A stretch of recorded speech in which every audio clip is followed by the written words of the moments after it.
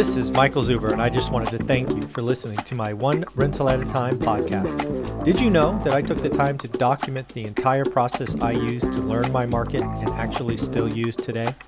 I released it as a $199 online course via Teachable, and it is called How to Get Started One Rental at a Time. With that, you get access to my private Facebook group, and you can join our group mentoring calls every Saturday at 9 a.m. Pacific.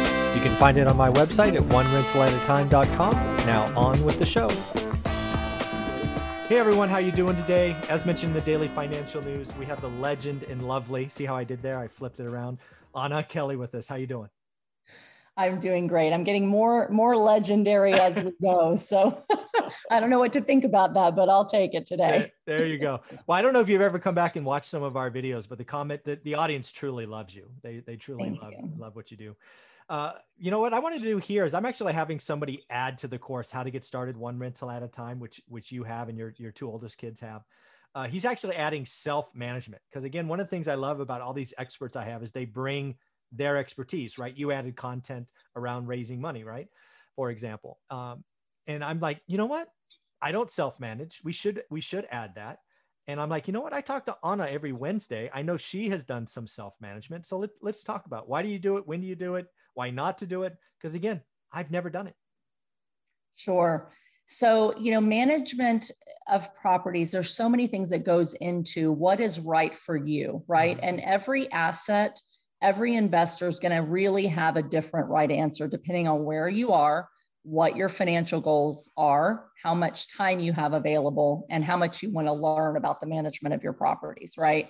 So if you want to be a totally passive investor, you love your job, you love what you do, you're just looking at real estate as an alternative to the stock market, alternative to currencies, and you want to start investing in things like REITs or syndications or whatnot.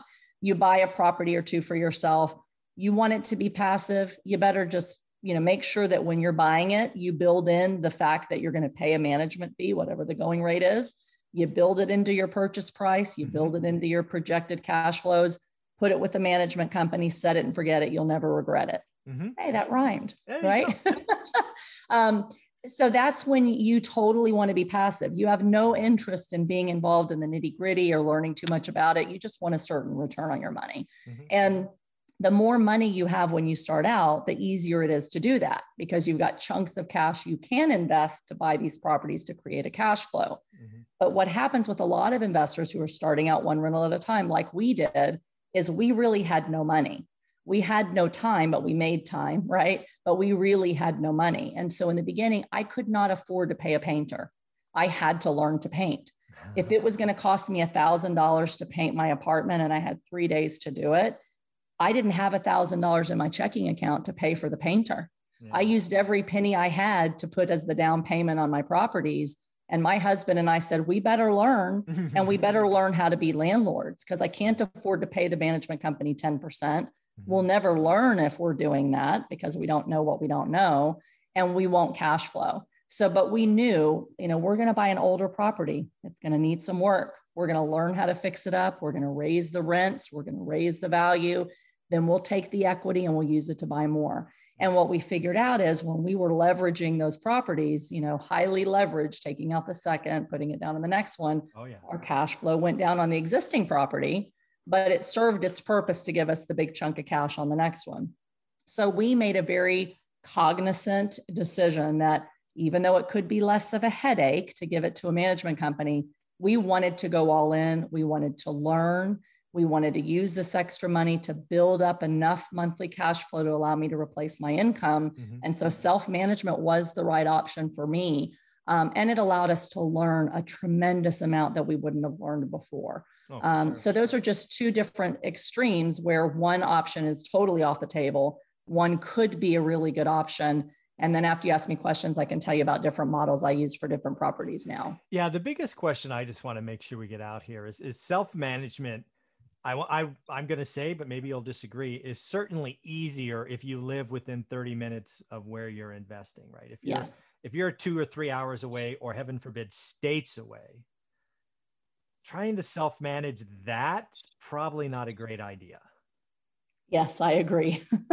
Yes. And so, when we got started, we decided we're only going to buy local where we can get there and touch it within 20 minutes. So between our home and my husband's business and my mother-in-law that had my kids, we were crossing a triangle every day. And we said, if we can find something that's on our path, to and from where we go every day, if there's an emergency, we can stop in. If a tenant really needs something, we can drive by. If we want to just say, hey, are they mowing their own grass? Do things look good? We could see it and touch it and feel it. And that definitely played into the decision to self-manage. Anyone who's buying, especially if you've never done it before and you're buying properties out of state, hiring a management company, you absolutely need to do. You'll regret it if you try to self-manage. Yeah, you got to put, and again, like you said in your outline, is put it in the spreadsheet. Just run it with 10% or whatever the property management's charging. And yes, that makes the deal harder to cash flow, but nobody said this was easy, right? Just keep doing the work. And that's so important, Michael, because so many people that I see that are doing deals, they're like, I don't make anything, and they're like, well, what did you think when you bought it? Yeah, like exactly. You paid, $210 and you only get $1,400 a month. You don't meet the 1% rule. Yeah. And so, people buy they like the property and they think, oh, I'll make some money on it. And they don't really look at the numbers. So you have to build in management. And the other thing is you could get to a point and people think, well, I'm going to self-manage, so I'm not going to build it in. But you're going to get to a point where your life changes. You have a job transfer, you have health issues, your children grow up, where you simply don't have the time, and you've got to be able to pay a property manager at that point. So it has to be built in as an assumption day one, even if you think you're going to self-manage it. Yeah. And then you get to a point with self-management. It's one thing to, in my experience, right, just owning these, it's one thing to self-manage a house where in my experience, turnover is a lot less, headaches are a lot less than say a 10 unit of all one bedrooms where they're like 5 and 5 in a courtyard in the middle. Yes. The tenant, I don't know, headache is far greater when you have that many people that close together. It's an entirely different ballgame, right? And I could see myself self-managing a house if I had to. I would. You could not pay me to self-manage a 10-unit kind of all on top of each other complex. Yeah, the headache factor definitely goes up. Calls at 11 o'clock at night that somebody took my parking spot, or somebody has a party and they're still making noise. And it's like, if they're making noise and it's past the noise ordinance, knock on their door nicely and tell them to turn it down. And if they don't, you call the police. But you don't call me at 11 o'clock at night because I'm not coming out there. Yeah. It's those kind of things that, do you really want your life disrupted every time someone has a fight over trash or parking or noise or anything, dog barking. Yeah. It's like you just get people complaining that don't want to be adults and deal with things on their own. So it does become all consuming. And again, sometimes I tell some of my coaching students, if the property's close, do it for a little bit so that you learn. And I will help you as things come up, like, how do you deal with this so that you learn? Yeah. But at some point you're going to want to, give it off to the PM. Then you kind of understand and value what they do because you've had to do it yourself. Right. Yeah. So I'm glad I've never had to self-manage. So I know you have different management styles today after doing this. So why don't you outline all the different self-management or management, I should say, all the different management types you have today. Sure. So eventually with the properties that we own locally, we hired a property manager to work for us directly. Nice. We're in a smaller market, and this is where market really does impact sometimes your management decision. Mm-hmm. If you're in a big city, you might have 20 property management companies that you can go to. And if one does a horrible job, you fire them and you find another one, right? If you're in a market like me in central Pennsylvania, that's fairly rural compared to a big city, right? Mm-hmm. You've got 5 or 6 small towns, surrounding the Capitol building, and you might have, and we have 3 property management companies that serve, 100-mile radius. If they don't do a good job, it's hard to find somebody that will, and that'll come out to where your properties are. Because every time they have a problem, they have to send someone to get on the road and drive 20 minutes to get to the property. Yeah. So the property management fee's a little higher. You end up with a backlog where they can't get to you for a week, and the tenants are screaming every day because it's taken a week for the PM company to do something.